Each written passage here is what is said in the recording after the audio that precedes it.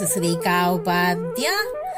ನನ್ನ ಅನುಭವಗಳು ಪಾಡ್ಕಾಸ್ಟಿಗೆ ನಿಮ್ಗೆಲ್ಲರಿಗೂ ಸ್ವಾಗತ. ಬನ್ನಿ ಸ್ನೇಹಿತರೆ, ಇವತ್ತಿನ ಈ ಹೊಸ ಸಂಚಿಕೆಯಲ್ಲಿ ನಾವು ಲೇಖಕಿ ಹಾಗೂ ಶಿಕ್ಷಕಿಯಾದಂತಹ ಶ್ರೀಮತಿ ಪ್ರಜ್ವಲ ಶೆಣೈ ಕಾರ್ಕಳ ಇವರು ಬರೆದಿರುವಂತಹ ಒಂದು ಸುಂದರವಾದ ಹಾಗೂ ಉತ್ತಮವಾದ ಲೇಖನ ನವರಾತ್ರಿ ವೈಭವದ ಮೊದಲನೇ ದಿನ ಶೈಲ ಪುತ್ರಿ ಅವತಾರ ಹಾಗೂ ಇದರ ಇತಿಹಾಸ ಮತ್ತು ಪೂಜಾ ವಿಧಿವಿಧಾನಗಳು ಇವೆಲ್ಲವನ್ನು ಇವತ್ತಿನ ಈ ಸಂಚಿಕೆ ಮೂಲಕ ಕೇಳಿ ಆನಂದಿಸೋಣ ಹಾಗೂ ಕಲ್ತ್ಕೊಳ್ಳೋಣ.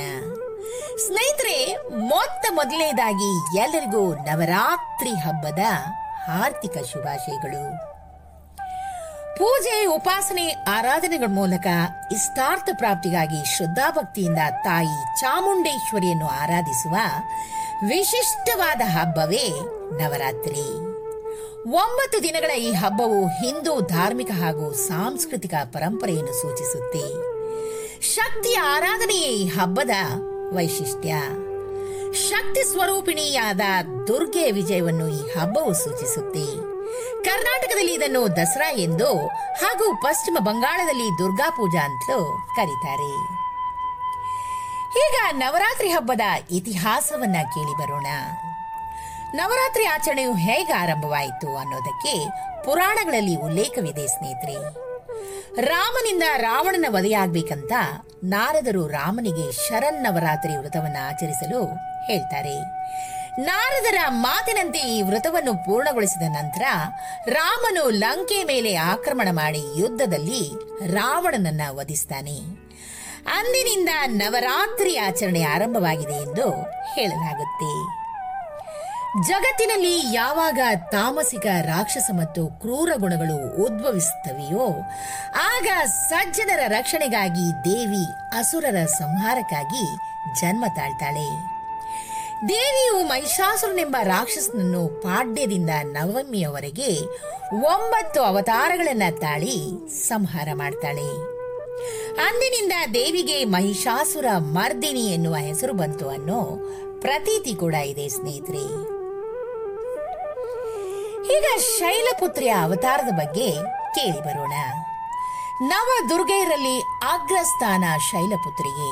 ದುರ್ಗಾದೇವಿಯ ಮೊದಲನೇ ರೂಪವಾದ ಶೈಲಪುತ್ರಿಯನ್ನು ಪೂಜಿಸಲಾಗುತ್ತೆ. ಈಕೆ ಸಾಕ್ಷಾತ್ ಚಾಮುಂಡೇಶ್ವರಿ ಅವತಾರ. ಗೂಳಿಯ ಮೇಲೆ ಕುಳಿತ ಈಕೆಯನ್ನು ವೃಷಋಧವೆಂದು ಕರೆಯಲಾಗುತ್ತೆ.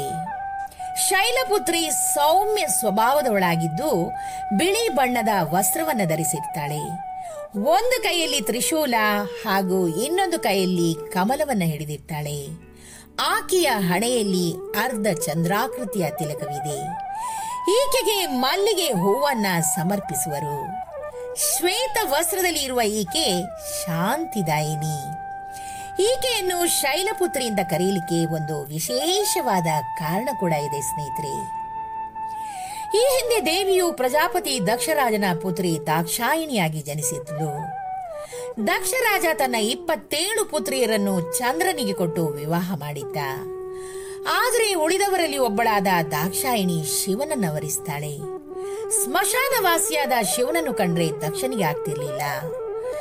ತನ್ನ ಮಗಳು ಶಿವನನ್ನು ವರಿಸಿದ್ದು ದಕ್ಷರಾಜನಿಗೆ ಅವಮಾನವಾದಂತಾಯಿತು. ಶಿವನಿಗೆ ಅವಮಾನ ಮಾಡಲೆಂದೇ ದಕ್ಷರಾಜ ಒಂದು ಯಜ್ಞವನ್ನ ಮಾಡಿಸ್ತಾನೆ. ಅದರಲ್ಲಿ ತನ್ನ ಎಲ್ಲಾ ಹೆಣ್ಣು ಮಕ್ಕಳನ್ನ ಕರೆದ್ರೂ ದಾಕ್ಷಾಯಿಣಿಯನ್ನು ಮಾತ್ರ ಆಹ್ವಾನಿಸಿರ್ಲಿಲ್ಲ. ಆದರೂ ತವರಿನ ಮೇಲಿನ ವ್ಯಾಮೋಹದಿಂದ ಈಕೆ ತವರಿಗೆ ತೆರಳ್ತಾಳೆ. ದಕ್ಷರಾಜ ಶಿವನಿಗೆ ಆಹ್ವಾನಿಸದೆ ಅವಮಾನಿಸಿದ್ದನ್ನು ಕಂಡು ಸ್ವಾಭಿಮಾನಕ್ಕೆ ಧಕ್ಕೆಯಾಗಿ ಅವಮಾನವನ್ನು ಸಹಿಸದೆ ತಂದೆಯ ವಿರುದ್ಧವೇ ಸಿಡಿದೆದ್ದು ಅಗ್ನಿಕುಂಡಕ್ಕೆ ಹಾರಿ ಬೆಂಕಿಗೆ ಆಹುತಿಯಾದ್ಲು. ಮುಂದೆ ಪುನರ್ಜನ್ಮವನ್ನು ಪಡ್ಕೊಂಡು ಪರ್ವತರಾಜನ ಪುತ್ರಿ ಪಾರ್ವತಿಯಾಗಿ ಜನಿಸಿದ್ಲು.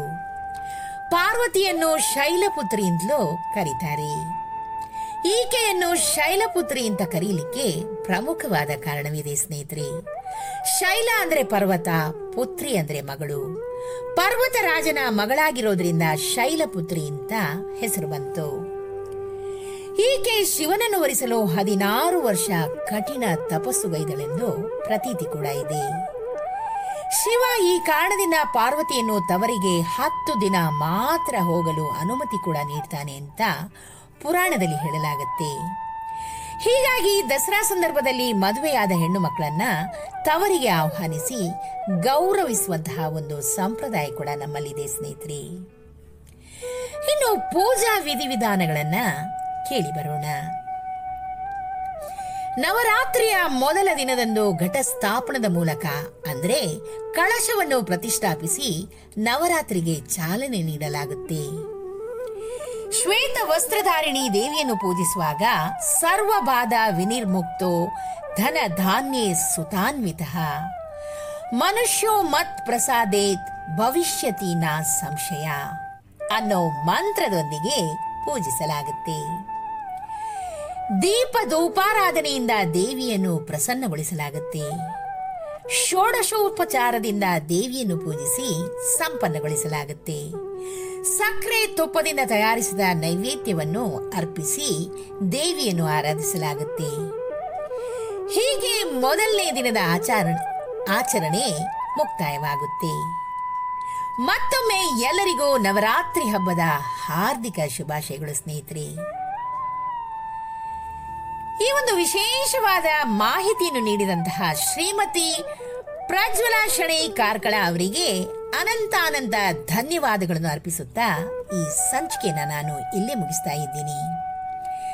ಈ ಒಂದು ವಿಶೇಷವಾದ ಹಾಗೂ ಉಪಯುಕ್ತವಾದ ಮಾಹಿತಿ ನಿಮ್ಗೆ ಇಷ್ಟವಾಗಿದ್ದಲ್ಲಿ ದಯವಿಟ್ಟು ಇದನ್ನ ಲೈಕ್ ಮಾಡಿ, ಶೇರ್ ಮಾಡಿ ಹಾಗೂ ನನ್ನ ಪಾಡ್ಕಾಸ್ಟ್ ಅನ್ನ ಫಾಲೋ ಕೂಡ ಮಾಡಿ ಸ್ನೇಹಿತರೆ. ಧನ್ಯವಾದಗಳು.